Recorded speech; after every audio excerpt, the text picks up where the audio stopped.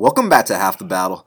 I'm your host as always, Daniel Levy, your co-host Shaq. We're going to be talking UFC London, Fabricio Vaicavalo Werdum versus Alexander Volkov. And man, back to the Fight Pass early cards. Yeah, UFC London, man, it's a pretty underrated card.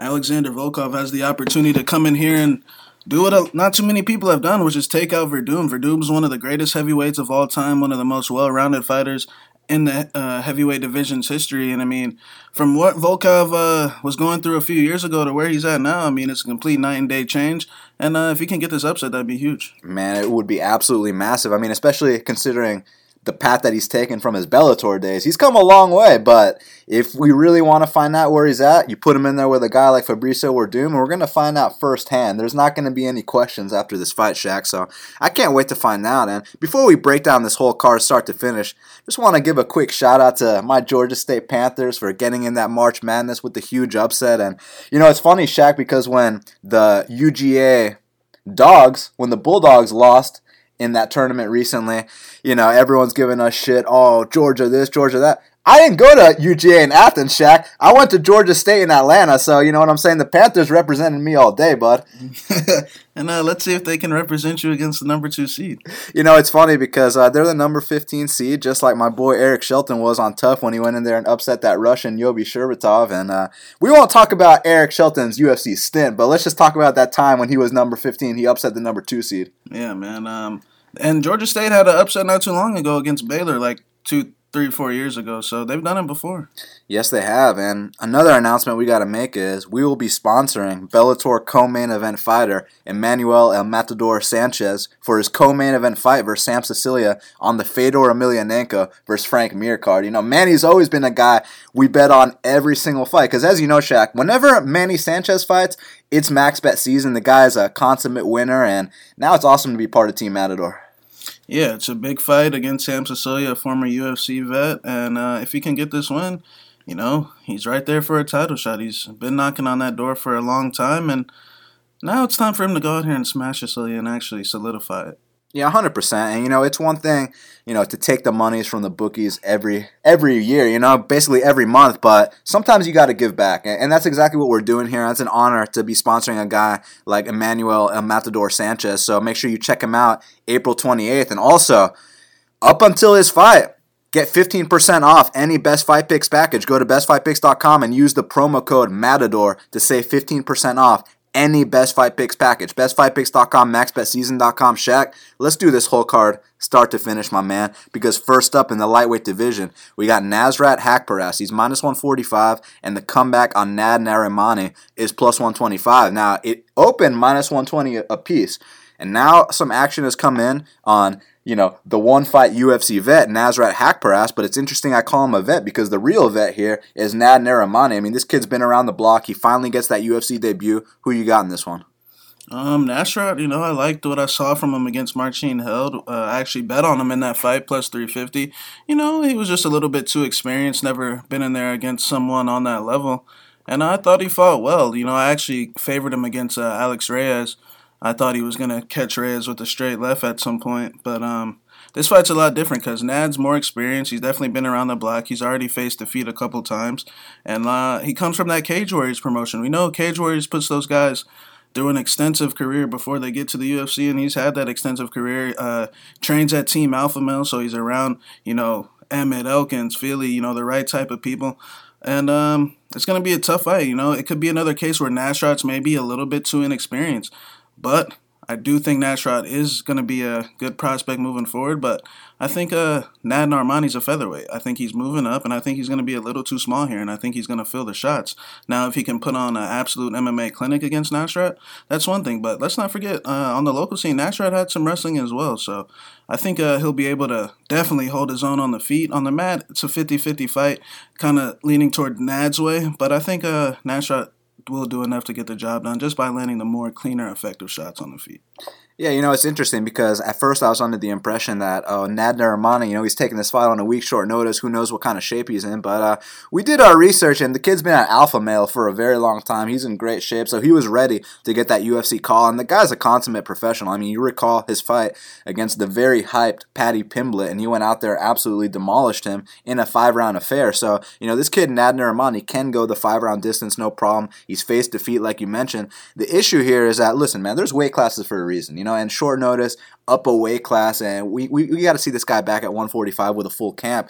And with Nasrat, I know he's green, but he's the kind of green where... It's a good green.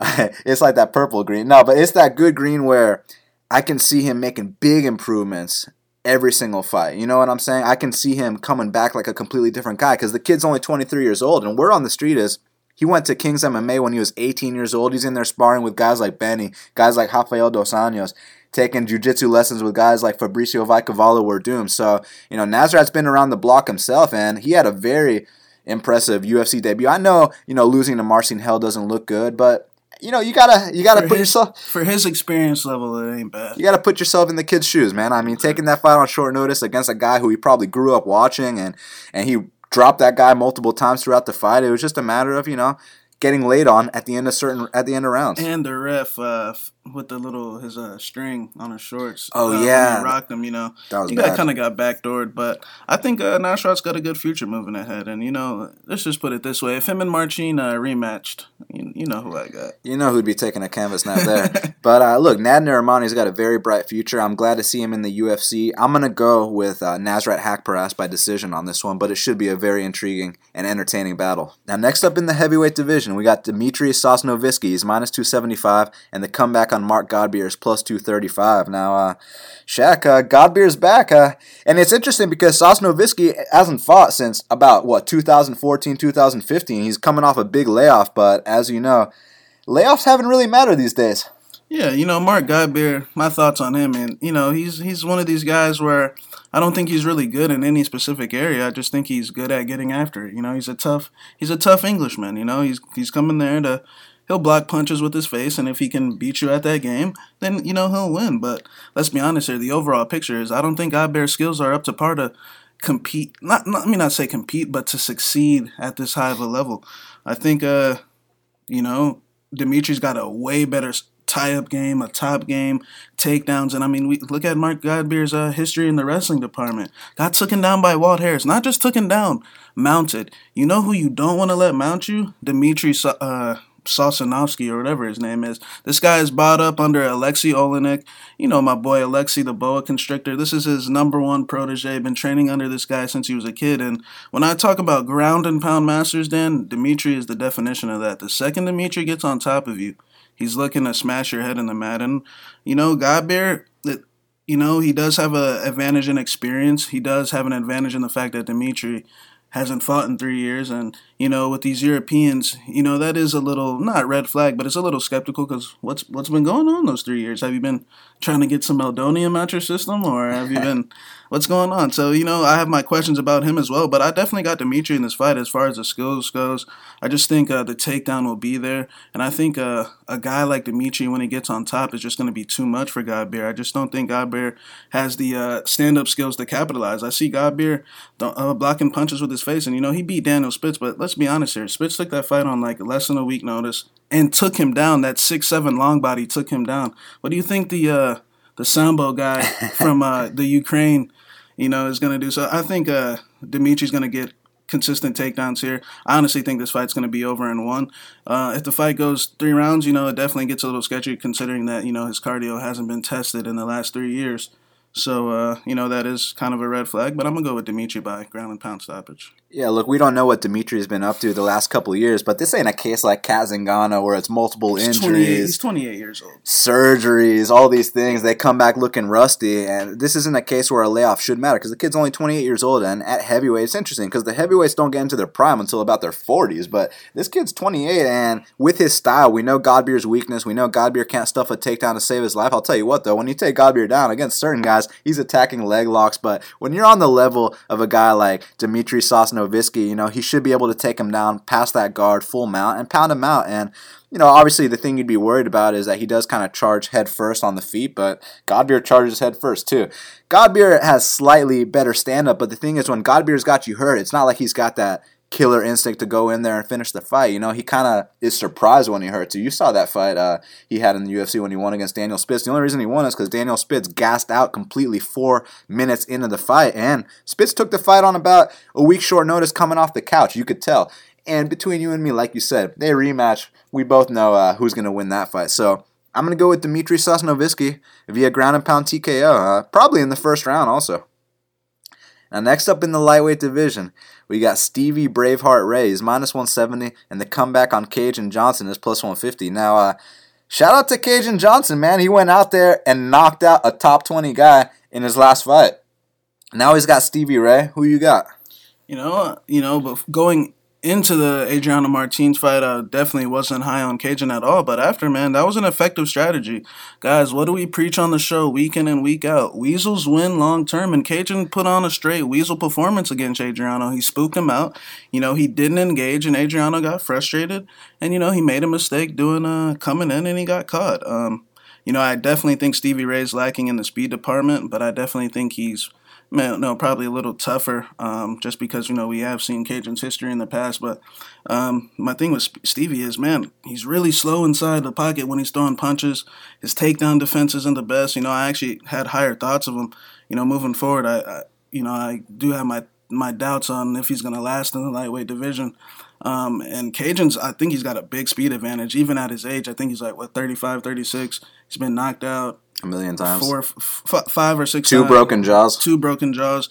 You know what I'm saying? So, both of these guys are a little hard to trust, but I trust Kajan more, actually. And I think Kajan's going to get the job done at the underdog price. And, like I said, I think Stevie Ray's best days are behind him. Like I said, I think he's a tough guy, but Kajan's got overall skills. It's like, if Stevie can put pressure on him and, give him nowhere to run and touch his chin, then, that's one thing. But I don't think Stevie has the power in his hands to do that, and I don't think he's got the speed, the punching speed to do that. I think Kajan's going to circle all across the octagon, frustrate him, get Stevie to do something stupid, and I think he's going to run into something. Now, I don't think he's going to finish him, but, Kajan will get right back to the running away, weaseling out a decision, and everyone that bet Stevie might be very upset because Kajan fought like a pussy. But like I said, weasels win long term, and shout out to Kajan for that weasel performance against Adriano.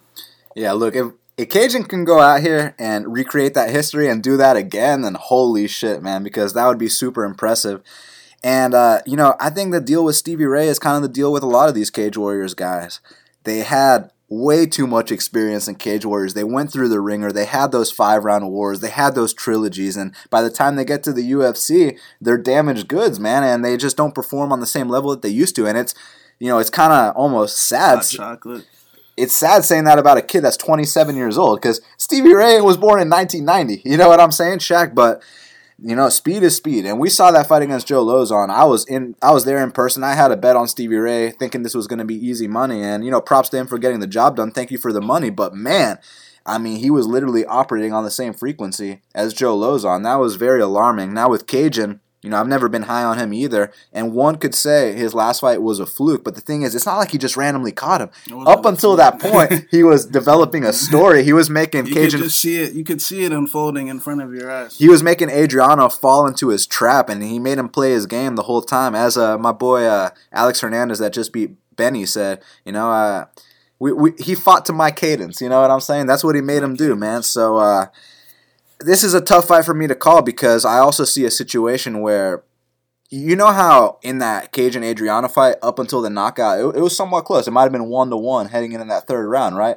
And we know with these UK judges, if this goes all three, man, they're probably going to give it to Stevie Braveheart Ray. He's from Scotland, man. That's right next door. So, it's just about Stevie making it somewhat close, and Stevie has the knack for making it close. Now, I was completely wrong about Stevie Ray. He's not going to be some top 15, top 20 guy like I thought, because, let's be honest here. When you give a 26, 27-year-old guy matchups against Ross Pearson, matchups against Joe Lozon, matchups against all these guys, you expect him to go out there and not just win, Shaq, but win emphatically, and he's barely scraping by. There were judges that score those fights for Lozon and Pearson, just to, you know what I'm saying? So Yeah, it's going to be tough. I'm going to go with Stevie Ray by split decision, and it could get hairy at times. And if you're betting Stevie Ray, please exercise caution because it's going to be a sweat. Now, next up in the light heavyweight division, we got Magomed Ankalaev. He's minus 620, and the comeback on Paul Craig is minus 460.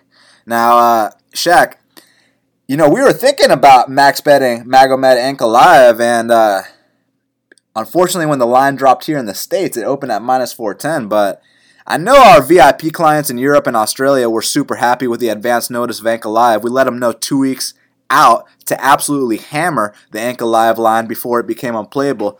They were able to hit Ankalaev big at minus 188, at minus 200. Now we see the line upwards of minus 600, and we need to be careful these days, Shaq. Our European and Australian VIP members are pounding these lines before our American members. Come on, guys. Save a little piece of the Euro Fight Night pie for us. Save a little bit of that easy money for your American friends. And look, we know the new odds maker is a little slow with the European fight nights. The good news is for the next card, UFC 223, the full card odds are already released. So if we decide we want to ruin another line, which you damn well know we will, how about we let you know right before we do it? Let us tell you to max bet Ketlin Vieira over Kat Zingano at minus 120 before the line hits minus 200. Let us tell you to wait for Sean O'Malley to hit dog money when he opened as a minus 260 favorite and closed at minus 140, Shaq. Let us tell you not to bet Frankie Edgar over Brian Ortega.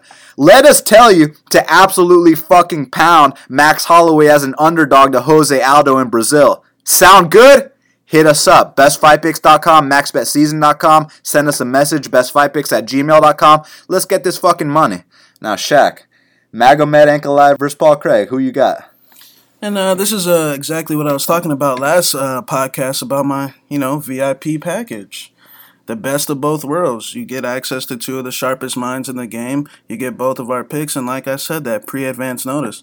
My clients out in Finland and Australia and in the UK, they knew over 2 weeks in advance, hey, when Ankalaev comes out, you better hammer this. This is easy money, and congratulations to all those guys. I'm going to go ahead and wish them well, and I think they will get the win. I think Paul Craig does not belong in the UFC. Look, I'm sure he's a tough guy. I'm sure he's a nice guy, but when you keep making the consistent same mistakes, keep throwing the lead low kick every single combo to start off, we all know how to beat a lead low kick. Then you throw the straight punch right down the middle, and especially at the speed at which Paul Craig's throwing that low kick, I just see too many openings.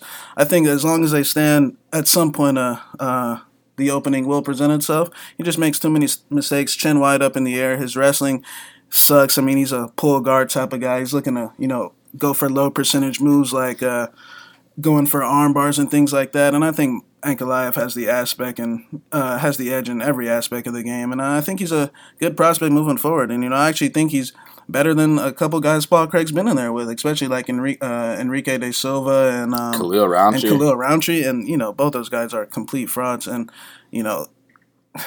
just put it this way: if Magomed Ankalaev fought Khalil Rountree, it'd be a quit season, just like we told you Khalil would do his last fight. But like we said, VIP. You get that pre-advance notice. There's nothing better than 2 weeks out in advance knowing your plans of what you're going to do going into the card. And like I said, shout out to all my European friends, and go ahead and cash that max bet on Ankalaev. Yeah, congrats to you guys, because this hopefully is one of the only times where you guys ruin a line that we don't get to play. And by the way, the U.S. books should be completely ashamed of themselves for the performance they had this week. Now, granted, I know they probably don't give a fuck about these cards anymore since our good friend Nick Kalikas is gone. So maybe that's the way things are going to start trending, but it was completely disgusting. We need Nick Kalikas back. We need lines on time, and it was just disgusting what they did. Yeah, and I see people sharing the hashtag I created, hashtag bring back Kalikas, and use that because, shout out to my boy Nick Kalikas. Not only did he drop the odds in a reasonable time, but he would also drop the totals at the same time as the odds, Shaq. So, we miss our boy Kalikas, and some people didn't know how good they had it until he was gone, but I always had the utmost respect for my boy Nick Kalikas. Now, as far as this matchup's concerned with Magomed and Paul Craig, look, Paul Craig is a very undeveloped fighter. I mean, the guy's going in there, he's pulling guard, he's going for head and arm throws. It's like, dude, this ain't the chick division. You know what I'm saying? You can't be. Guys, these things don't work in the game. Head and arm throws for the male. Look, it would be one thing if he was a 115-pound chick, but come on, these things don't work. It's gonna get exposed. We're talking about Magomed Ankalaev, the prized possession of the Goretz fight team in Russia. This is a Kadyrov guy, by the way.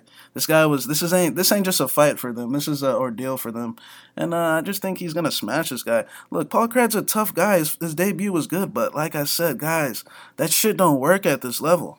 If you think you're gonna come out here and pull guard or judo throw a Russian, have at it, my friend. Go for it. It's one thing if it was like fucking, and he won't even do it to Muslim Salikov either, even though he's a welterweight. But I'm giving you that example. You know what I'm saying? Where even an older Russian towards the tail end, this is a young, fresh Russian that ain't taking any damage. And this is a Sambo Russian. Exactly. This is a guy that's gonna get on top of Paul Craig, pound him unconscious.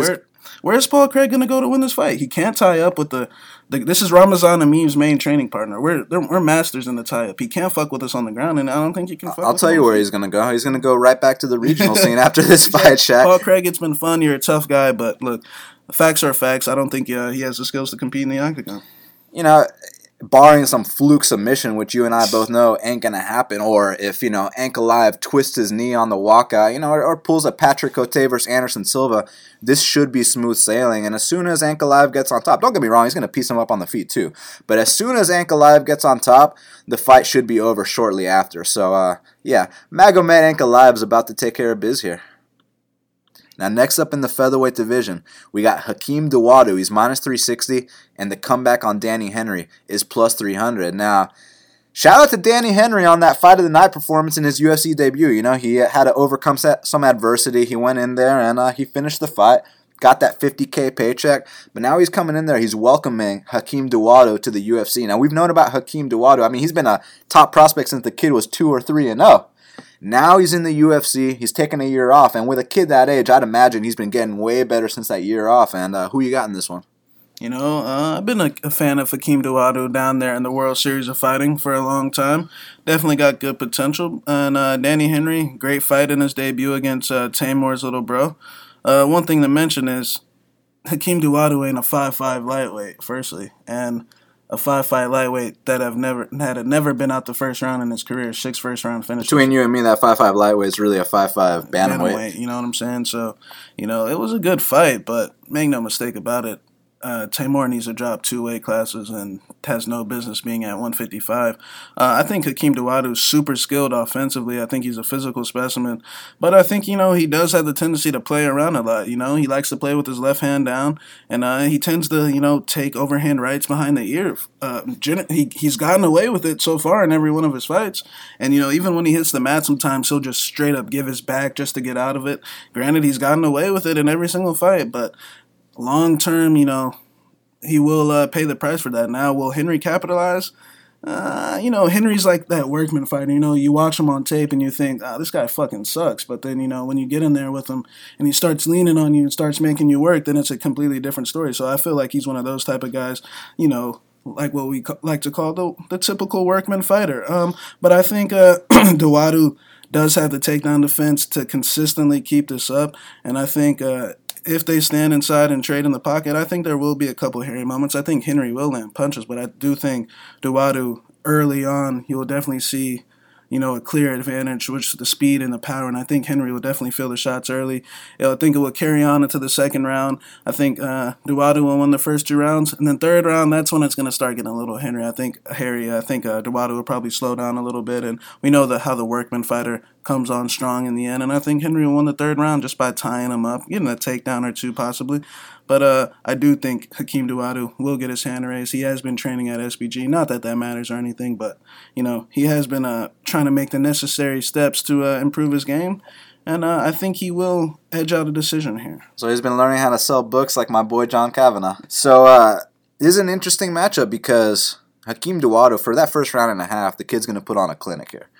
And we know this. I mean, he operates on a different frequency than Danny Henry. He's much more athletic. He's much more skilled technically. It's just about Is he going to play around like he did in some of his World Series of Fighting fights where, he got such a big lead and then he starts fighting with his hands down, then he starts taunting, then he starts shooting for takedowns, starts doing the whole bit. But at the same time, Shaq, he won. Not only did he win, but one thing we've noticed with these guys on the regional scene is they do fuck around a lot on the regional scene, but then when it's time to come to the UFC, they straighten up and they go ahead and they're like, listen, man, this is the UFC. I can't fuck around anymore. I can't jump off the cage. I can't, shoot for takedowns and do all these things that I wouldn't normally do. Now I got to do what I'm good at, and that's the striking. That's exactly what Hakeem needs to do. He needs to keep this fight standing and pick apart the much slower Danny Henry. And when it gets to that late second round, when it gets to that third round, don't let this guy grind on you. Don't let this guy take your back. Don't let this guy get on top of you and pound you. So, as long as Hakeem stays on his P's and Q's, I think he's going to get this one done, man. I think he's going to make a very impressive UFC debut. I think he's going to move some heads, turn some heads. I think people are going to be like, oh shit, who's this guy? So, yeah, I got Hakeem Dawodu for the victory. All right, guys, UFC 223, one of the biggest cards of the year in Brooklyn, New York. So many good fights. I mean, we got the Rose-Joanna rematch. We got Khabib and Tony Ferguson, Felder and Iaquinta, some other good fights as well. And, I mean, guys, I know you guys saw our results for UFC 222. Dan, you want to go ahead and tell them the results of that again? Yes, sir. Or tell them just the results of the last 3 events. Well, obviously, if they haven't been listening, we're 3-0 the last 3 events, all clean sweeps, undefeated. Last event, UFC 222, I went 3-0 for plus 9.17 units. Shaq went 3-0 for plus 8.17 units. The max bets on Ketlin Vieira at minus 120, Shaq, cashed. Not minus 220. Minus 120. The max bet on Zach Otto at minus 240 cash, not minus 440, minus 240. And, I had a nice 3-unit play on Sean O'Malley at Dog Money. You had a nice 3-unit play on Cody Stamann, and undefeated night. And make no mistake about it, UFC 223, it's going to be a similar night. Another historic night for best fight picks. And, guys, like we said, we get the job done on a consistent basis. You remember in the beginning of this, when you guys all doubted me and you guys thought, maybe it wouldn't work out. But like I say, every week, long term, I get the job done. And those are the facts. Now, guys, I need you to go to the website if you're interested. If you're a guy that's still on the fence, you're still contemplating, you're still wondering if I'm legit or if I'm full of shit. I'm legit, by the way. Guys, it's time to sign up. It's not that hard. I give you the play and you win, plain and simple. So go to bestfightpicks.com, use that code Matador for 15% off any package. And like we mentioned before, shout out to Manny Sanchez taking on Sam Sicilia, April 28th, co-main event, Bellator, Paramount Network. And I think Sam Sicilia's in big fucking trouble. And we're coming for that title. 100%. So we'll see you guys in that winner circle. And it's funny, people can write you off after 1 month, but they can't write you off after 3 years, Shaq. They can't write you off year in, year out, consistent winning results. And ask any of my clients, when they cash this Easy Anchor Live money, that's what it's about, the pre-advance, being prepared. And they knew over 2 weeks out in advance, hey, when Anchor Live opens minus 250 or less, be ready to go. And they were ready to go, and they'll cash. And that's why the line is currently minus 610.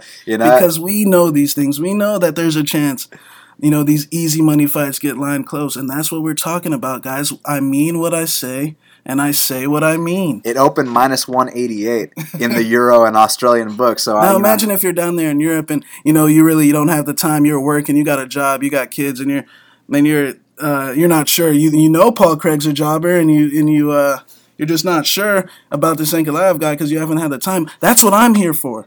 I'm gonna put in all the work for you. I'm gonna tell you 2 weeks out, a month out in advance. Hey, let's go Anchor Live. Put fucking 7 to 10 units on this shit and let's go. That's what you get with Best Fight Picks. And for our American clients that weren't able to get the Anchor Live line, we had something for them too. My American clients will be always fine because at the end of the day, there are more U.S. fight nights and more U.S. pay-per-views. So my U.S. clients, we'll suck it up. We'll suck it up this week, but make no mistake about it. The bookies know we were going to hit them hard this week, and they played it safe. There's a reason why our 1 month clients, our 1 month VIP members, when their packages ran out, 95% of them re-signed up for a full year, Shaq. Exactly. And, I'm still waiting on a couple of others to sign up. I mean, when you meet a guy that actually says what he's going to do, when you sign up for a 1-event package and he gives you 3 winning plays, you know what I'm saying? I mean, what else can you do? Yeah. You cannot force a man to fight, Shaq. Exactly. So, welterweight division, we got Jack Marshman. He's minus 290 in the comeback on Brad Scott. or as we like to say in Brazil, Brad Scotch, is plus 245 now.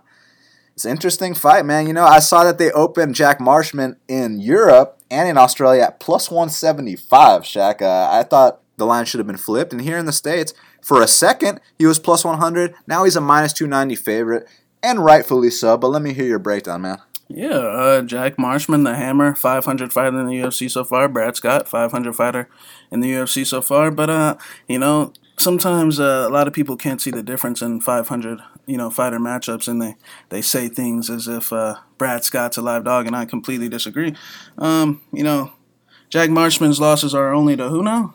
Antonio Carlos Jr. and Thiago Marreta Santos. And, we can say, oh, well, what about his takedown defense and this and that? Guys, Brett, hold on, Dan. How many career takedowns in the UFC does Brad Scott have?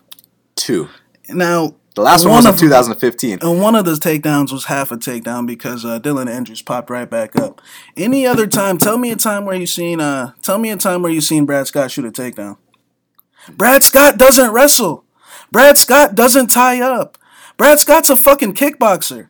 He wants to go toe-to-toe. He doesn't tie up. He's a slow, trotting, plodding, ugly motherfucker. He's a big goof. You know what I'm saying? He's there to get hit. And I think, Marshman against someone else, with his previous fight like Zaleski, okay, then if you want to fade him there, that's one thing. But I don't think Brad Scott's a live dog. I think Brad Scott's on his way out. I'm going to go ahead and say it. If you guys go back and listen to his fight interview after the Scott asked him, fight when he won. Tell me if that's a mentally stable guy. You know what I'm saying? That guy's all over the place mentally. And before the Hermansson fight, he was already, having retirement questions. If he didn't beat Scott, ask him, he would have retired and went on and moved to plumbing. One thing you don't have to ask about Jack Marshman is if he wants to be in the UFC and if he wants to quit. That's something that will never cross his mind. So I just think it's a complete mental difference, firstly. And on the feet, I just think Brad Scott's too slow. I think his left hand's down.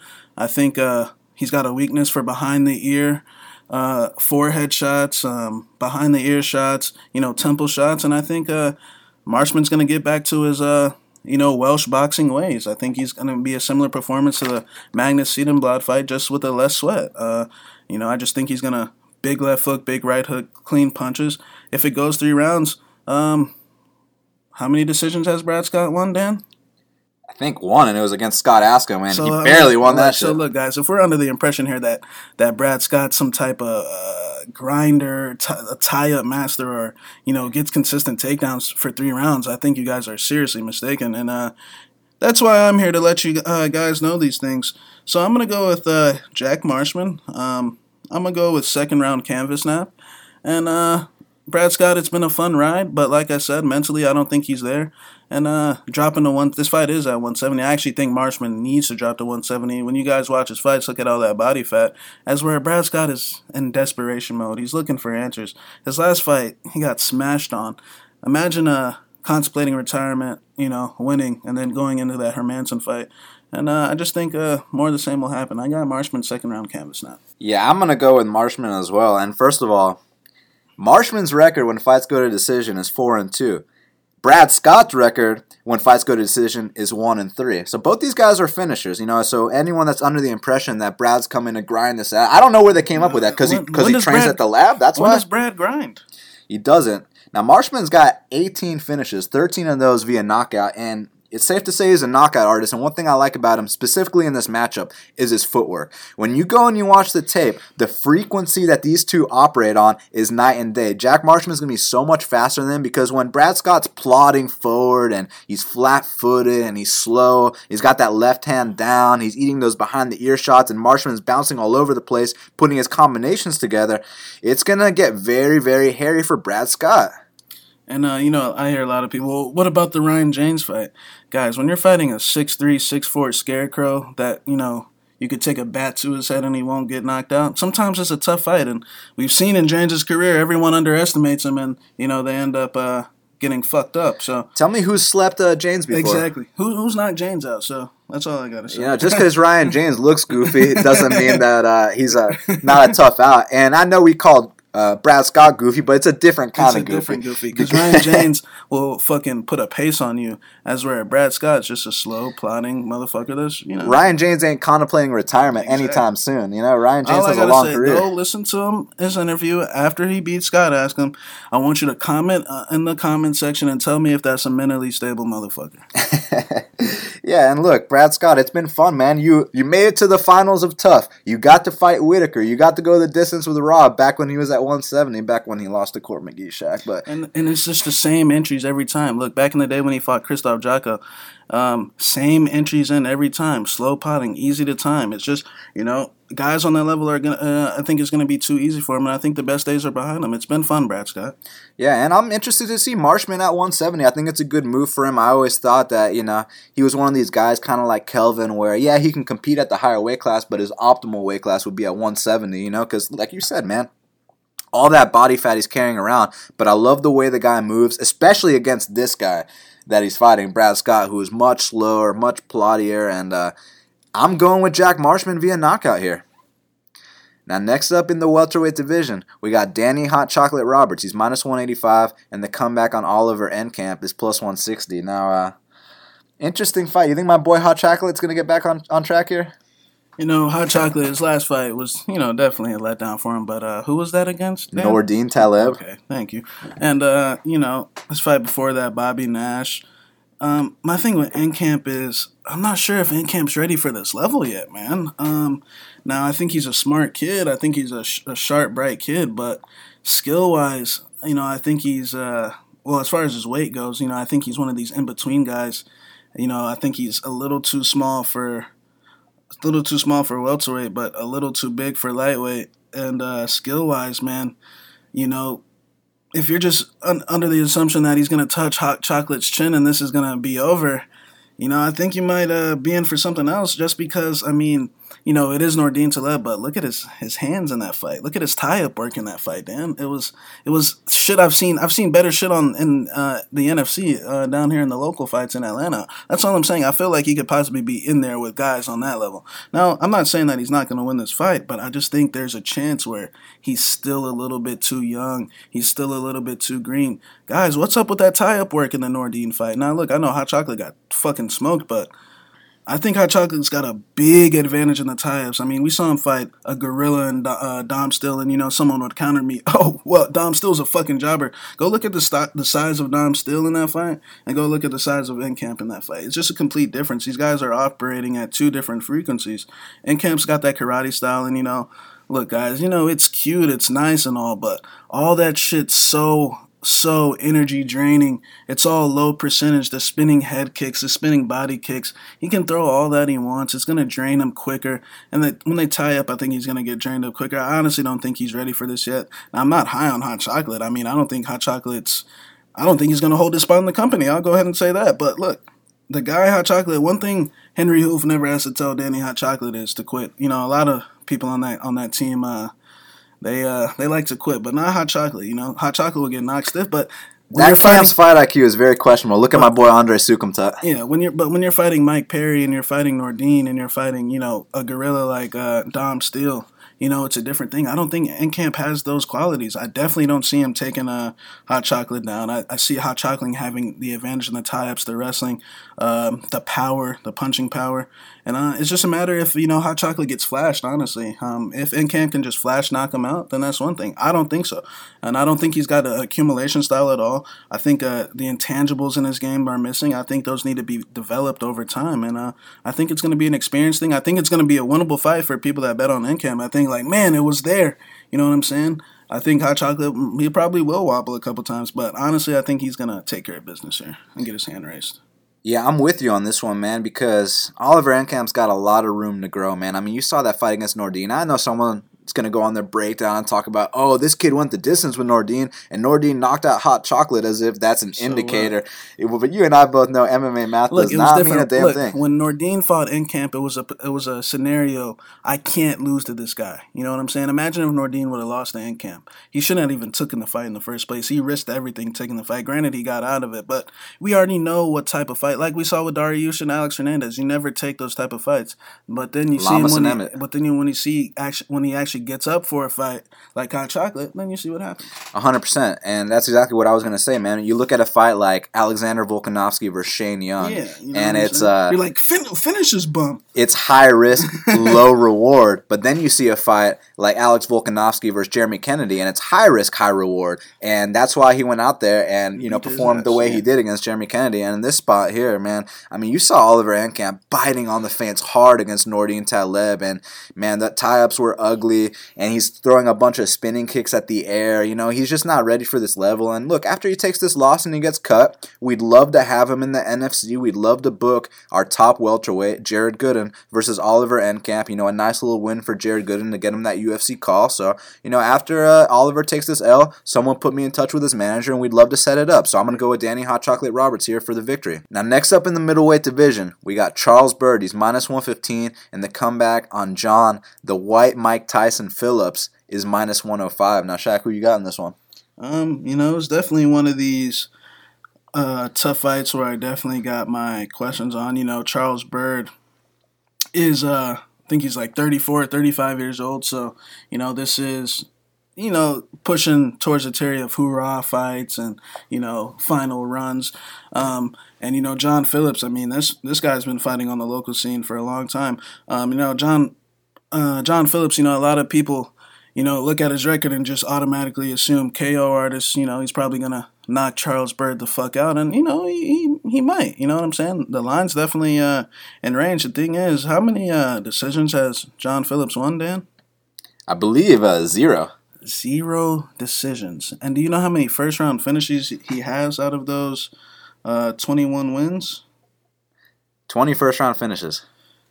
Guys, now look, I say on the show all the time about waiting on a punch, and you're waiting on a guy to fall. Now, if you want to get into that, that's one thing. Sometimes it works out, you know what I'm saying? Sometimes you do take advantage of things like that, you know what I'm saying?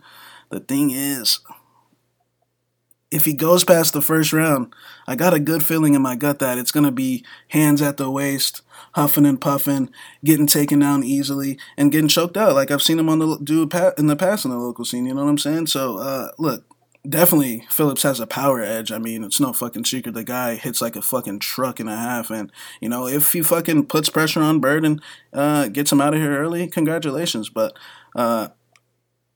this game's about efficiency. Sometimes fights don't end in the first round all the time.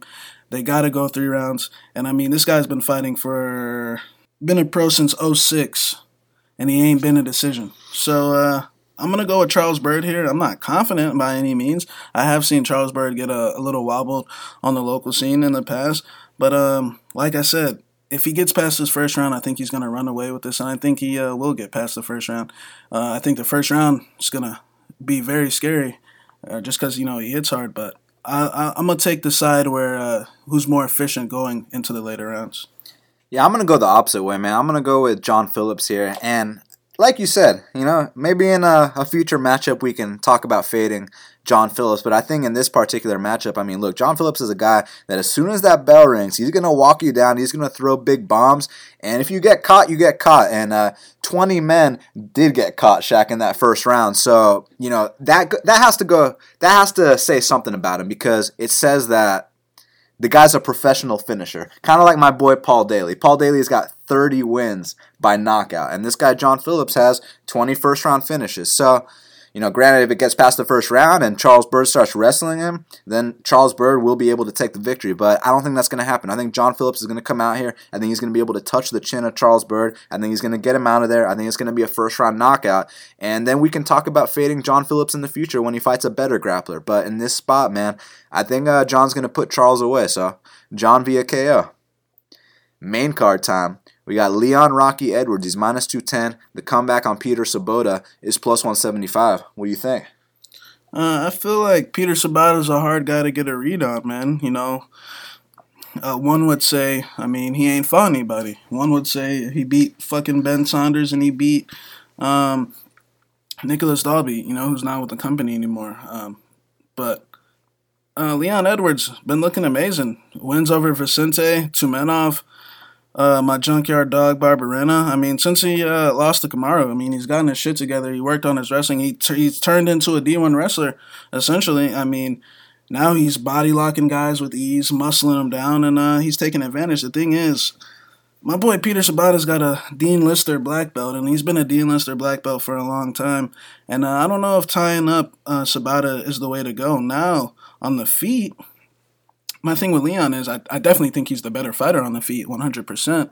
It's just that, he tends to have these little minute, 2 minute spurts where he, like, stops fighting and, he starts, like, squaring his stance and eating punches against the fence like he did in the Tomenov fight.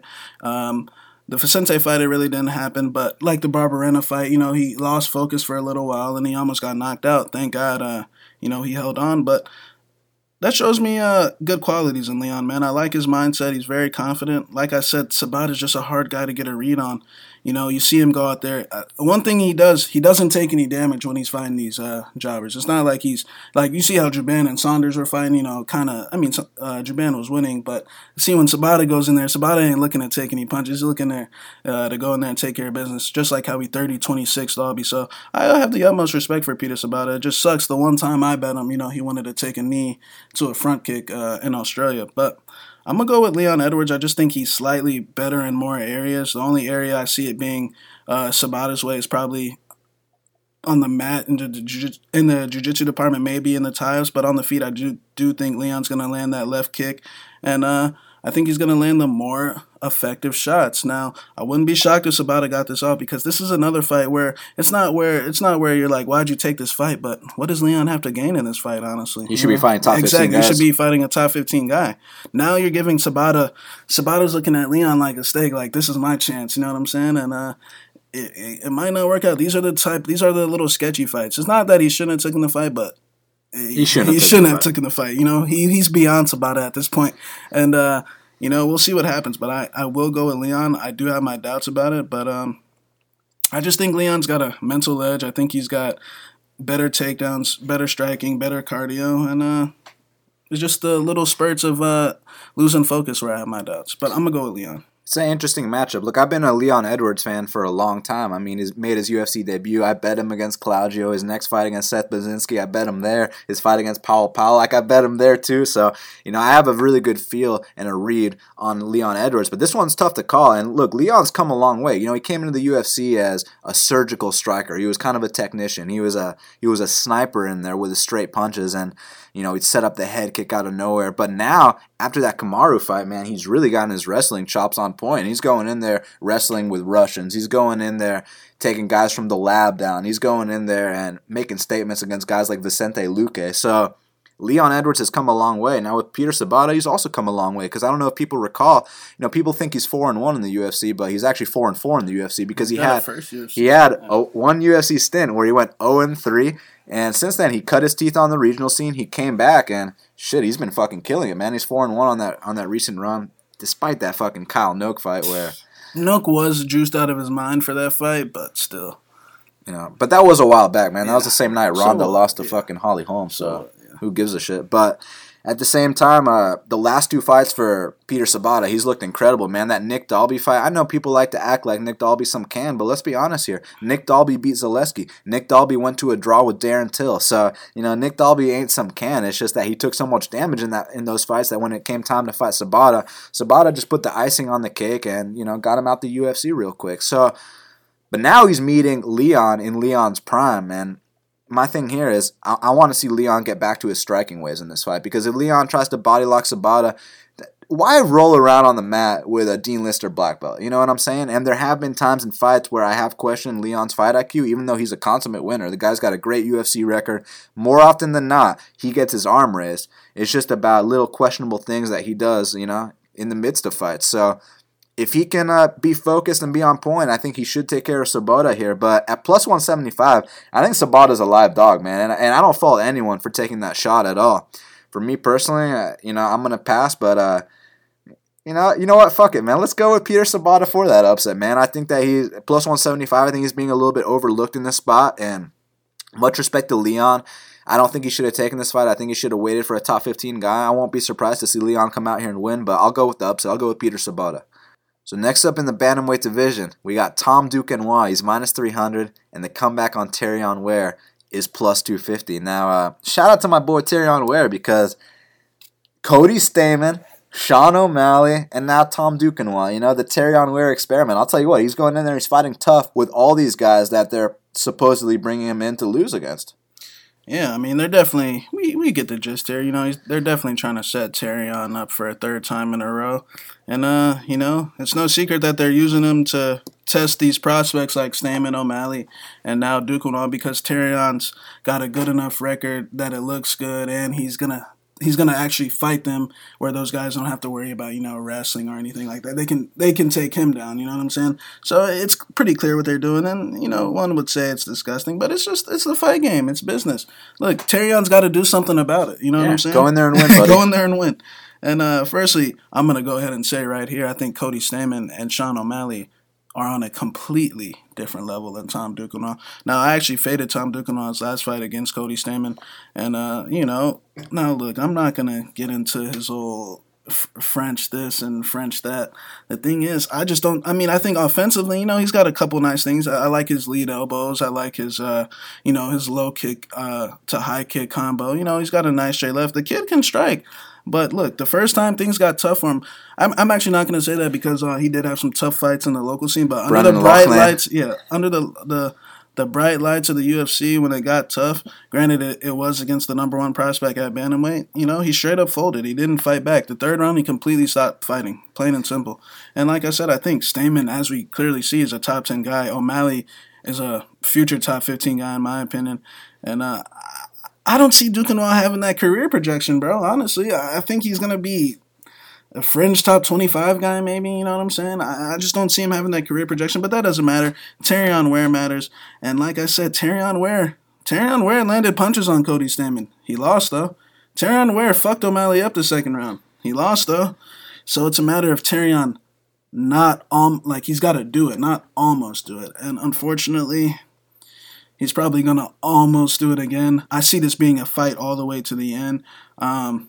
Duquesnoy, I actually think that line, you know, I thought it could have been worse just because I thought people were going to parlay the shit out of Duquesnoy. But I think it's about right just because I'm assuming people are just counting on the fact that Terrion Ware is going to almost win. You know what I'm saying? So, you know, good luck to Terrion. I'll go with Duquesnoy by close decision. But don't be shocked if Terrion pulls this upset off because Terrion's got a real volume boxing style. And, you know, in the O'Malley fight, it was just a case of where he literally tried to finish him the second round, and he came out completely gassed in the third round, which is a mistake he shouldn't have made, especially for a vet like him. But I like his volume boxing style, man. Like, when he's in his boxing mode with his straight punches, as you can see in the Cody Stamen fight, like you saw in the O'Malley fight, he has success. It's just and I think he'll have more success against Duquesnoy, honestly. It's just a matter of doing it, you know what I'm saying? And unfortunately, I don't think he will. So I'll go with Tom, the French kid, Duquesnoy. Yeah, look, man, you know, Duquesnoy, the kind of hype that this kid got coming into the UFC, the kinds of things people were saying was absolutely ludicrous. I don't even want to repeat some of the things people were saying to me about this kid, but I will say this. He's exciting. He's fun to watch. He's a finisher. And if he can front run, you know, for as long as possible, he's either going to front run long enough to get Terrion out of there, or he's going to front run long enough to win a decision and hold on in that third round. However, if he only has one round of front running in him, don't be surprised when Terrion starts putting the hands on the boy. So, you know, it's an interesting matchup because, you know, you don't want to write a kid off after a loss, but here's what I will say. You want to observe how the loss went down. Did he get caught or did he break? You know, when Vic fought Benny, you don't write Vic off after that fight. You just say, look, he got caught by a guy who was better than him at the time, and Vic will come back better. And guess what? He did come back better. He's on a fucking 4-fight win streak now against really tough guys. When Duquesnoy fought Cody Stamen, it wasn't a matter of, oh, he got caught and this and that. It was a matter of he threw literally everything he had at Cody Stamen. Cody ate it for about a round and a half. And then Duquesnoy was like, check, please. You know what I mean? Duquesnoy was like, all right, yeah, I want out of this fight. And, you know, he didn't respond at all to the adversity. And that's not a good thing because my boy Terrion, you saw that fight with Sean O'Malley. You know, first round he loses. Second round he starts putting it on Sean O'Malley. And Sean O'Malley had to dig deep to come in there and win that third round. And I'm not quite convinced that Tom Duquesnoy was able to dig deep like that. Look, I know he dug deep against Pat Williams, who, between you and me, many people consider to be the worst fighter on the UFC roster. So, yeah, dig deep against that guy, but against a guy like Terrion, who is as experienced as he is, you know what, man? I think there could be an upset here. It's going to be interesting. Maybe Duquesnoy really is the real deal, like you guys say. Maybe he can go out here and front run for 2 rounds and go out there and win the decision. But I think somewhere along the way, if he doesn't get Terrion Ware out of there, he will start to slow down, and the volume style of Terrion Ware will start to take over. So it's going to be interesting. And by the way, I can name 5 bantamweight prospects better than Duquesnoy. Do it. Stamen, O'Malley, Boston Salmon, Ramos, Brett Johns. And Brett Johns. There you go. Right there. Just name 5 bantamweight prospects way better than Duquesnoy. Look, he's fun. He's got nice high kicks. He's got nice flying knees. Elbows. He's got elbows. I mean, the kid throws some... What happens if it gets tough, though? It's like, when we were in love with Tomas Almeida, it's like, it was fun while it lasted. We had to learn our lesson that these kind of fighters, they don't make it to the very top. You know what I mean? They'll get knocked off, and Tom Duquesnoy doesn't have that heart to make it to the top 15, in my opinion, or at least the top 10. So... like I said, he might front run long enough to win this specific fight. But I'm rooting for my boy Terrion here. So let's see this upset, Terrion. Now, Shaq, before we talk about this co-main event of the evening, they can call us cocky, they can call us arrogant, but one thing they can't say is that we don't get the job done long term. Always have, always will. You see some of these other guys take a loss, and they can't handle the pressure of bouncing back. They delete their Twitter accounts and come back with a new name. They reset their records. They start betting other sports. This game is for big boys, Shaq. The reason we talk the way we do is because we take this extremely seriously, and we're super passionate about what we do. I take winning personally. I also take losing personally. And when you look at the numbers, there's no denying Best Fight Picks is number 1. Some claim to have better numbers than us. Please show us their entire records. We've seen it all before, Shaq. We've heard it all before. They either pad their records with fake 11-unit bets, which you and I both know is completely unrealistic, and that they don't actually bet that amount per unit. You got the after-the-fact guys that only post a ticket if they won. Or they use a tiny sample size to paint a picture that doesn't exist, and the rest claim to be up X amount of units, but only about 1/3 of their records are actually tracked. With Dan and Shaq, with Best Fight Picks and MMA Genius, there's not a single play that's not documented. There's not a single number that's not accounted for. You can't deny our numbers in any way, shape, or form. That's why we're in the position we're in. That's why we get the job done. That's why we're dedicated to growing your bankroll. We have a relentless determination to win. And if winning is something you're serious about, if making money is something you truly care about, send us a message. bestfightpicks@gmail.com, bestfightpicks.com, maxbetseason.com. Get on board. Because if there's one thing we can guarantee, Shaq, is that you will profit long term. You need guys like us that are going to keep you away from those trap fights. I already see people falling into these trap fights for this weekend. Fights, where there should be no money on either side, you know what I'm saying? And that's why we're here, I'm going to keep you away from those trap fights. You need a guy in this game that has a feel for it, and you need a guy that has the record to prove it. And we're those guys, we don't have to bet the big fight of the weekend like a lot of people fall in the trap. You don't have to bet, the main and co-main event. Most of our max bet winners are on the undercard. We have the edge for these little matchups that, if before I told you, I got a possibility, for example, for UFC 223. I haven't even told my clients out, but I know if I told them, they'd be like, "What? No, dude, are you serious?" Like that's the type of plays I give out. A lot of my clients, they question my plays. When I sent out the Brian Kelleher play, they were like, "Bro, are you sure?" Hennon looked good on the scales. When we sent out the Ketlin-Vieira -120 play, they're like, "Wait, you're fading a chick that beat Amanda Nunes and Miesha Tate?" So, and you know what I'm saying? We explained every reason why we did that, just like we explained every reason why we had to fade my boy Renan Barão. And for all my friends that are out there investing in that crypto, that stock market, that commodity trading, it's time to come hop over to this gold mine of MMA betting. I mean, guys, 3 undefeated events, all clean sweeps. I haven't lost a bet. I mean, I'm not sure if that's happening in that industry, Dan, but I'm going to go ahead and guess no. You know what I'm saying? And like we said, you don't have to do any work. It's not that hard. How do you communicate? Twitter, text, email, WhatsApp. You get to play and you win. Plain and simple. Indeed. MaxBetSeason.com, BestFightPicks.com. Send us a message. BestFightPicks@gmail.com. I mean, look, if you're serious about making money, If you're tired of your, annoying ass boss, you want to give him the finger and you want to drive off, you want more days off, or you want to fucking quit that job, I mean, I'm the guy for you. You know what I'm saying? If you're tired of getting trapped in these fights and you're on a rough stretch right now and you've been losing. If you're betting Frankie Edgar against Ortega. Exactly. And you're betting Perry and Frankie Edgar in these fights, I'm the guy for you. I'm going to give you that fight where it's line close, that minus 120 max bet. You know what I'm saying? I'm going to give you lines like that. And as you can see, for my Magomed Ankalaev clients, of course, I wouldn't tell them to play it now at minus 620, but because they got that pre-advance, they know ahead of time. That's what this game's about. That's why they hammered at minus 188 and minus 200. That's why it's minus 620 now, you know what I'm saying? So shout out to all my clients, and I can't wait for us to get this win. Sign up, 15% off any package, code Matador. Co-main event of the evening. We got Jimmy Manuwa, he's minus 200, and the comeback on Jan Blachowicz is plus 170. Now, first time they met, it was a very closely contested fight. Jimmy did run away with it. He edged it. But since that point, Jimmy's been brutally knocked out twice, and Jan, he's looking the best he's ever looked. Now they're going to meet in the rematch. Who you got? Man, Jan's been doing his thing. Guys, we told you, go back to our UFC Winnipeg prediction. We sat there and told you, be very fucking careful playing Cannonier in that fight because we told you we got... did you bet that fight with Clark? Yeah, I know I did, but I got trapped with Devin Clark against Jan because, of course, you know why we got... why both of us got trapped. I mean, look, Jan was quitting in every single fight before that.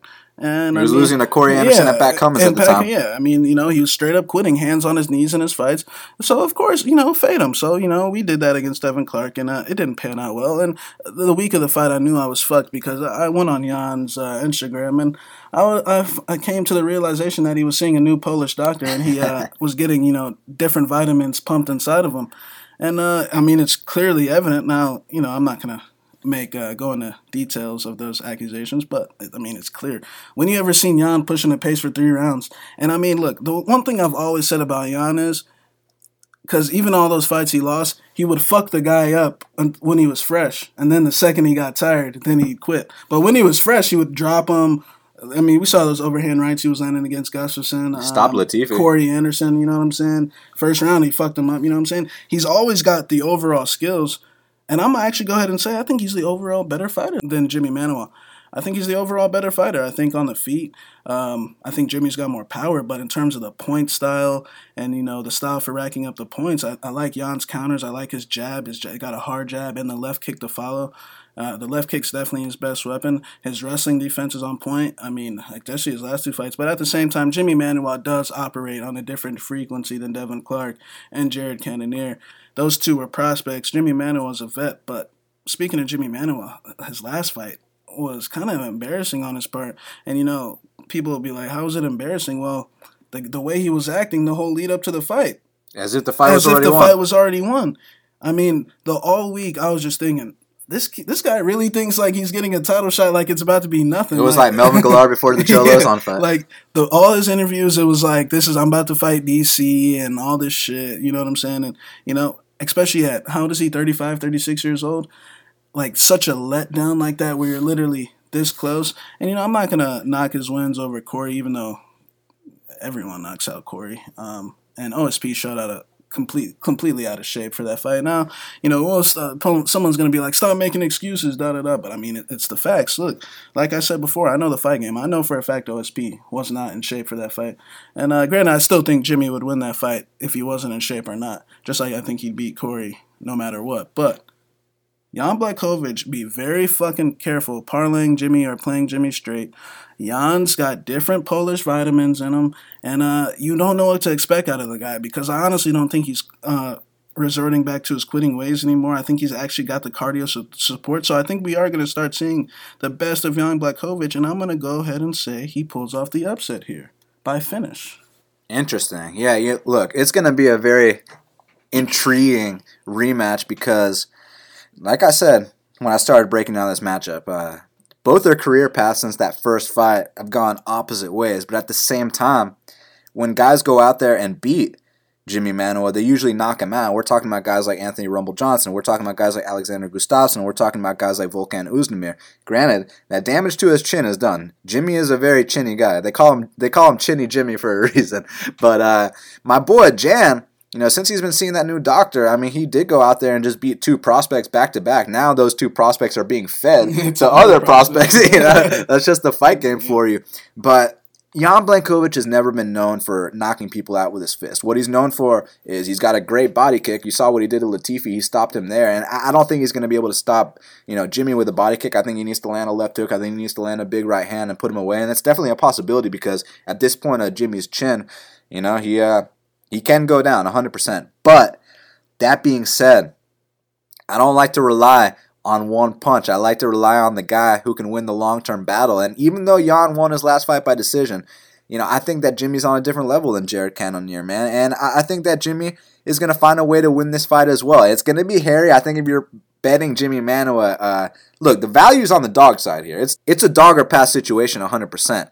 But from a pure pick perspective, I'm going to go with Jimmy Manuwa here, man. You know how many decisions Jimmy Manuwa has won in his career?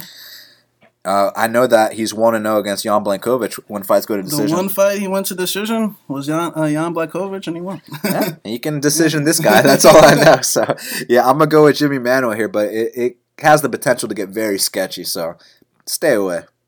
Main event of the evening. We got Fabricio Vaicavalo Werdum. He's minus 200. The comeback on Alexander Volkov is plus 170. Now, Volkov's come a long way since his Bellator days, man. I mean, you see the kind of performances he's putting on in the UFC, but now he's got the biggest step up of his career. Who you got? Volkov has come a long way. He actually was asked about it, what happened in Bellator. He had such great success. This is a guy that at under 25 won 2 Bellator tournaments. Back when the tournament winner used to get $100,000, he won 2 of those. You know what I'm saying? At such a young age. Imagine being 23, 24 with $200K in that bank. You know what I'm saying? Plus all the show and win monies, plus the sponsor money. You know what I'm saying? All the ladies. Yeah, all the girls. So I think, what he said was that he was too young to handle it, and he wasn't putting in the work. And he said after he got cut from Bellator, he had to reinvent himself back on the local scene, and he worked his way back up into this spot. And I mean, it's a good testament. The thing with Fabricio is, do I like the difference between me and a lot of these guys is I take my, do I like Fabricio as a person? No, you know what I'm saying? I think he's a fucking weirdo, and you know what I'm saying? But skill-wise, I mean, that motherfucker can put on a pace for 5 rounds.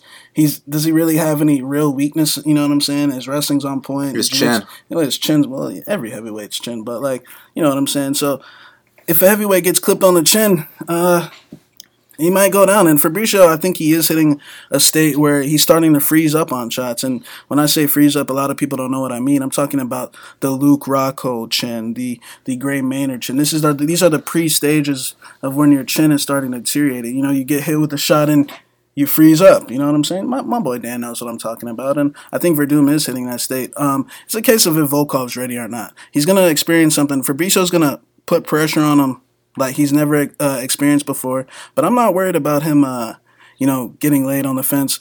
This guy has been putting serious work on his wrestling with Kenny Johnson from Black House. Matter of fact, Kenny Johnson actually flew out from Black House to Russia for this entire camp for Volkov, and I think they'll be ready for that game. I mean, his tie-up game's been looking real good. I mean, tell me, I don't think anyone's got him. I think Tim Johnson got him down, but is right back up. And Verdum's on a completely different level. But I do think Fabricio will get this done. I just think he's just got too many advantages in too many areas. But it's dog or pass for sure, in my opinion, because Volkov's not the type of guy I want to fade right now. Volkov's on the upswing. I think Fabricio's maybe got 1 or 2 good fights left in him. And Volkov's got plenty. So, and the way, speaking of Volkov, the way he beat down Struve his last fight took everything out of Struve. You know what I'm saying? I knew exactly when he finished Struve that Struve was completely done. And that's the type of ass whoopings my boy Volkov can dish out. But my boy Fabricio's got an extensive history for dishing out ass whoopings. So I got to go with Fabricio. I mean, Fabricio is a legendary fighter. First man to finish Fedor Emelianenko. First man to submit Cain Velasquez. I mean, the dude's he's done everything, man. And he won the UFC title. He knocked out Mark Hunt. So, Fabricio Vaicavalo, he could retire today and be a UFC Hall of Famer. He might arguably be the second greatest heavyweight of all time, right behind Stipe. You know what I'm saying, man? So, Fabricio, you're the fucking man. Now, as far as this matchup's concerned, Alexander Volkov's come a long way. I mean, you recall his fights in Bellator against Czech Congo, against Tony Johnson, against Vitali, and it just wasn't the same guy that we see today. You know, he left a lot to be desired because you'd see this 6'7" heavyweight, you'd be like, man, on the feet, he's knocking these dudes out with head kicks, but then he just gets laid on, and it's just not good. It's like, what's going on? But man, he's fixed up some parts of his game. He's come a long way because in that UFC debut, I know it was kind of ugly against Tim Johnson, but right away I was like, wow, he's come a long way since the Bellator days, man. The kid has improved big time. And since that point, he went in there, he beat Roy Nelson, he beat Struve. Now we get the real step up. Now we get the top 5 guy. Now we get the former champion. Now we got the future Hall of Famer. We got Fabricio Vaicavalo Werdum. Now on the feet, look, I think Werdum's actually better everywhere in this matchup, but there were little things in that Tibura fight that made me be like, okay, well, we know with the heavyweights, you get caught on that chin one time, it could be game, set, and match. And if Volkov is able to touch him that one time, it could be game, set, and match. It's just about if he's going to. But that being said, man, this fight hits the mat one time. Don't be surprised when Werdum pulls off a nice guillotine, pulls off a nice Kimura, a fucking knee bar, whatever it takes, an arm bar, anything. He's just that damn good. I mean, Fabricio is literally the best heavyweight jiu-jitsu fighter of all time. And his striking is super underrated. Great knees in the clinch. Great closing of the distance with his straight punches. Good leg kicks as well.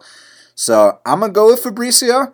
But, you know, at some point, the older fighters always lose to the younger fighters. I mean, you saw with Ortega and Edgar last week, man. It always happens. So at some point... I feel like this could also be another fight like Leon and Sabata. Now, I know Volkov is ranked top 10, I'm assuming. The thing is, Fabricio could have sat out.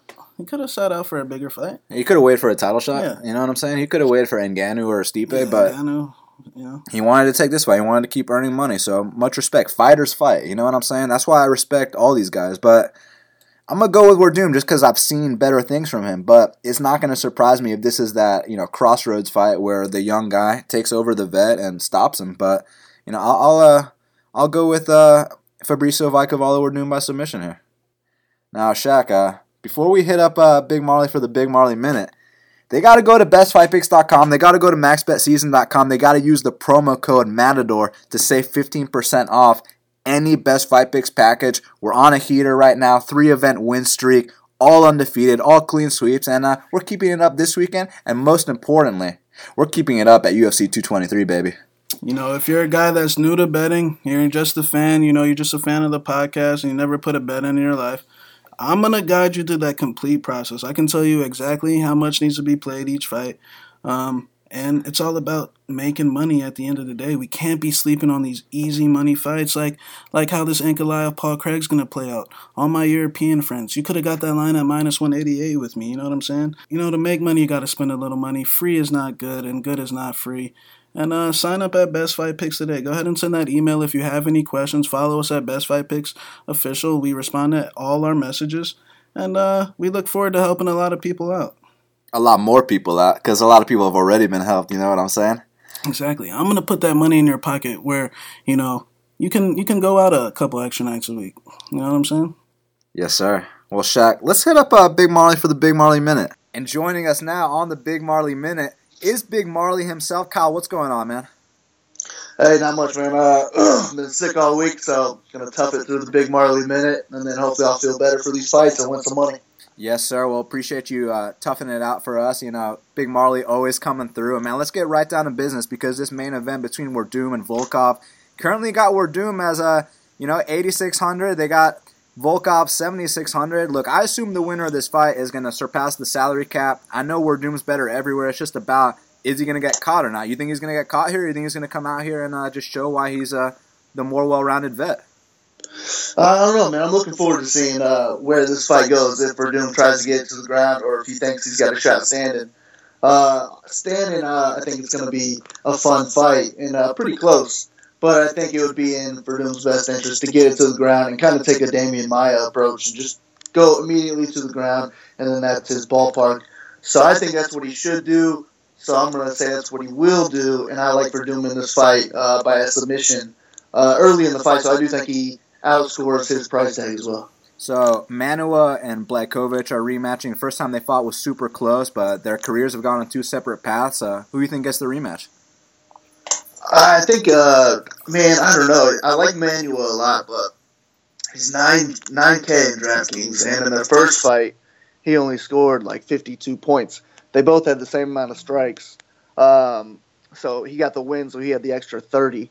And if it goes the same way and they put the decision over to Blachowicz, then he only scores 52 as well. So I would just rather go with the dog in this one, I guess, or fade the fight altogether. But the pick is Manuel, but I would rather go Blachowicz and DK. So Duquesnoy and Terrion Ware, you know for a fact those two are going to throw down. It's going to be a super exciting fight. And I know Duquesnoy's got a lot of hype. I'm not quite sold on him, but at the same time, I'm also not convinced that Terrion's going to get this upset. You leaning a certain way? Yeah, I like Duquesnoy in this fight. I don't think I'm going to have any Ware this week. I'm not sure if he gets the job done before the fight's over. But, I mean, before the 15 minutes are over, but I am going to go Tom Duquesnoy in this one. I'm going to say knockout, maybe second or third round. I'm not sure how much I'll have in DraftKings, but I just laid down a parlay with him and Duadu. So I like him to win. Oh, so I see you like my boy Hakeem Duadu, huh? Yeah, I like him to win, too. You know, that kid, I was really impressed with him in World Series of Fighting. It's good to have him in the UFC finally. Yeah, I didn't really know about him until I did the film study. And yeah, he looks legit. He looks like he should have already been in the UFC for sure.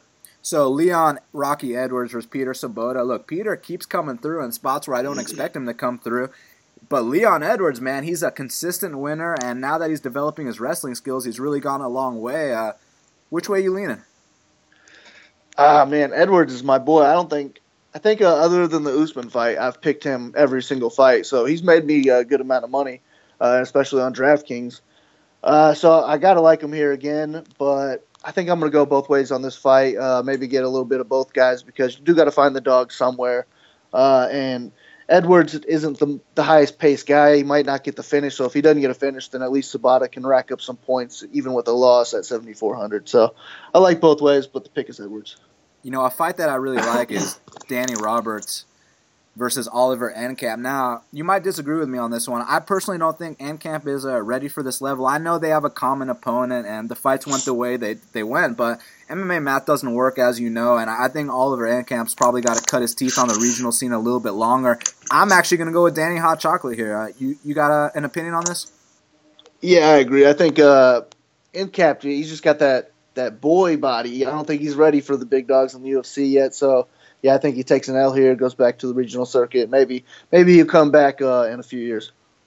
Yeah, you know who I do like, though? I like Jack Marshman here, man. He's dropping 170 pounds, and I feel like Brad Scott, you know, he's at the tail end, and him dropping to 170 is kind of alarming. So I'm going Marshman via KO. He will definitely make my lineups here, and he's going to make the majority of my lineups, so he better fucking win, Kyle. Yeah, I like Marshman to win this, too, but I do think you do need the knockout for him to pay off his value on DraftKings. I think he can get it, though, but yeah, I like Marshman.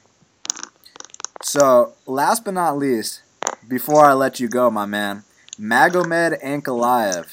He's taking on Paul Craig, and look, they got Ankalaev 9,200, but if he goes out here, he gets that first round ground and pound stoppage. I mean, he's probably going to pay off that salary cap, right?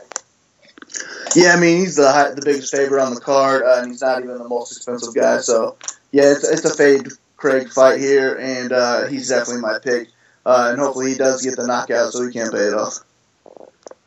Well, Kyle Marley, you are the man. Appreciate you taking the time while you're sick. I hope you feel better, bro. Hopefully that extra cash you win this weekend will, heal those wounds a little bit because there's nothing like blowing that nose in a $100 bill, Kyle. Yeah, man, I agree. I can't wait for it. Yeah. Good luck on the fights, man. Hopefully we can win some of that money. Yes, sir. Make sure you follow this man at Big Marley 3. And Kyle, man, they're making us wait, man. They're fucking spreading this shit out. You know, whoever said there was 11 fights in 11 weeks is full of shit because we got to wait about 2-3 weeks for UFC 223. But the good news is, when they give us 2 to 3 weeks to get prepared, we better go out there and have a fucking undefeated night, Kyle. Hey, man, I hear you. Let's do it. Let's win some money because it would suck to go into this break with a losing night. Yes, sir. Well, we ain't going to do that. We're about to take this victory. And Kyle, we'll speak soon, brother. All right, man. Take care. And it's good to hear from my boy Big Marley. You know, it's been a week. That week off was, I like to grind every single week, but sometimes you need to rest the brain. We're gonna flip this. We're gonna flip these units, this cash. I mean, we're gonna flip this cash. quicker than Misha flipped to her back, with my boy Johnny. You know what I'm saying? So, like I said, these lines are softer than Sarah McMahon in that second round. Softer than Vitor post-USADA, so hop on board. Now, softer than Kylan Kern's UFC career. You know what I'm saying? BestFightPicks.com, baby. Softer than Luke Rockhole's chin. You know what I'm saying? Oh, man. Softer than Mike Perry when a fight goes to decision. Exactly. Softer than Mike Perry's fight IQ, you know what I'm saying? Softer than Andre Sukumtach, just put it that way, you know what I'm saying? Oh, man. Well, now we got to talk about the fight to watch and the fighter to watch. So, Shaq, what is the fight to watch for UFC London? Leon Edwards versus Peter Sabata. I think Peter Sabata's got a good chance to come in here and take all of Leon's momentum. I mean, look at the wins Leon has. He just hit the top 15, and to be honest, he should have been in the top 15 for a long time. And Peter Sabata can take all his momentum with this win, and he can become a top 15 guy. And if Leon wins, this just solidifies, hey, I'm for real a top 15 guy. Give me a big fight. He'll definitely get a big fight if he wins this. And Sabata can take all that momentum, so that's my fight to watch. The Dean Lister black belt versus the new English D1 wrestler. So we'll see what happens. Yeah, 100%. That's one of the fights to watch. For me, it's got to be Tom Duquesnoy versus Terrion Ware. I mean, for a fact, these two are going to stand and bang for 3 straight rounds. Now, whether someone falls... Unless someone goes ankle diving. But I know it ain't going to be Terrion. Oh, man. Look, these two are going to stand and bang. It's going to be very exciting, especially that first round and a half. The fans are going to be screaming. I can't wait to see if someone gets knocked out or it's a 15-minute war. So, Tom Duquesnoy versus Terrion Ware is my fight to watch. Now, Shaq, who is your fighter to watch? My fighter to watch is going to be Alexander Volkov. I mean, look, if he can get this win, he's the new heavyweight star. He just took out Verdum if he gets the win. Now Russia has a new star. Russia's a booming MMA territory, and I mean, Volkov can be another star. He's actually very talkative on his social media, if they got behind him and promote him. He talks a lot of shit on his Twitter profile, so he's a promotable guy if he can win this fight 6-7 and wins over Verdum and Struve. I think if he wins, there's a new European heavyweight star. Yeah, my fighter to watch is Jack Marshman. Look, man, the kid's dropping to 170 pounds. We always thought he had a little bit of excess weight there at 185 pounds, and he's always been a knockout artist. I mean, 13 wins via KO. Now he's dropping to 170. If he can add that 14th knockout to his highlight reel and at 170, it might be super emphatic fashion here, man. So I'm going with Jack Marshman for my fighter to watch. Well, Shaq, we did it. It's going down this Saturday in the afternoon on Fight Pass, UFC London. And, man, I'm super excited for this fight. They can follow us at Best Fight Picks Official on Instagram. They can follow me at Best Fight Picks on Twitter. They can follow you at MMA Genius 05 on Twitter. Make sure you subscribe to Half the Battle on iTunes, SoundCloud, YouTube, and Stitcher. Hook up that 5-star review on iTunes, and you take a screenshot of that 5-star review. We'll hook you up with a free bet as always. Yeah, once again, code Matador, 15% off every package. And UFC 223, and you smelling that? It's smelling like that season. Smelling like that max bet season, smelling like that max bet season. UFC 223, man, like I said, these lines are very soft. Softer than Cat's ass was looking out there. You know what I'm saying? These lines are very soft. So hop on board. Send an email, bestfightpicks@gmail.com. We'll go ahead and get you that discount code and hop on board. If you're serious about making money, we're the people to call. 100%. Bestfightpicks.com, maxbetseason.com. Send us a message, bestfightpicks@gmail.com. And until the next time, let's cash these bets.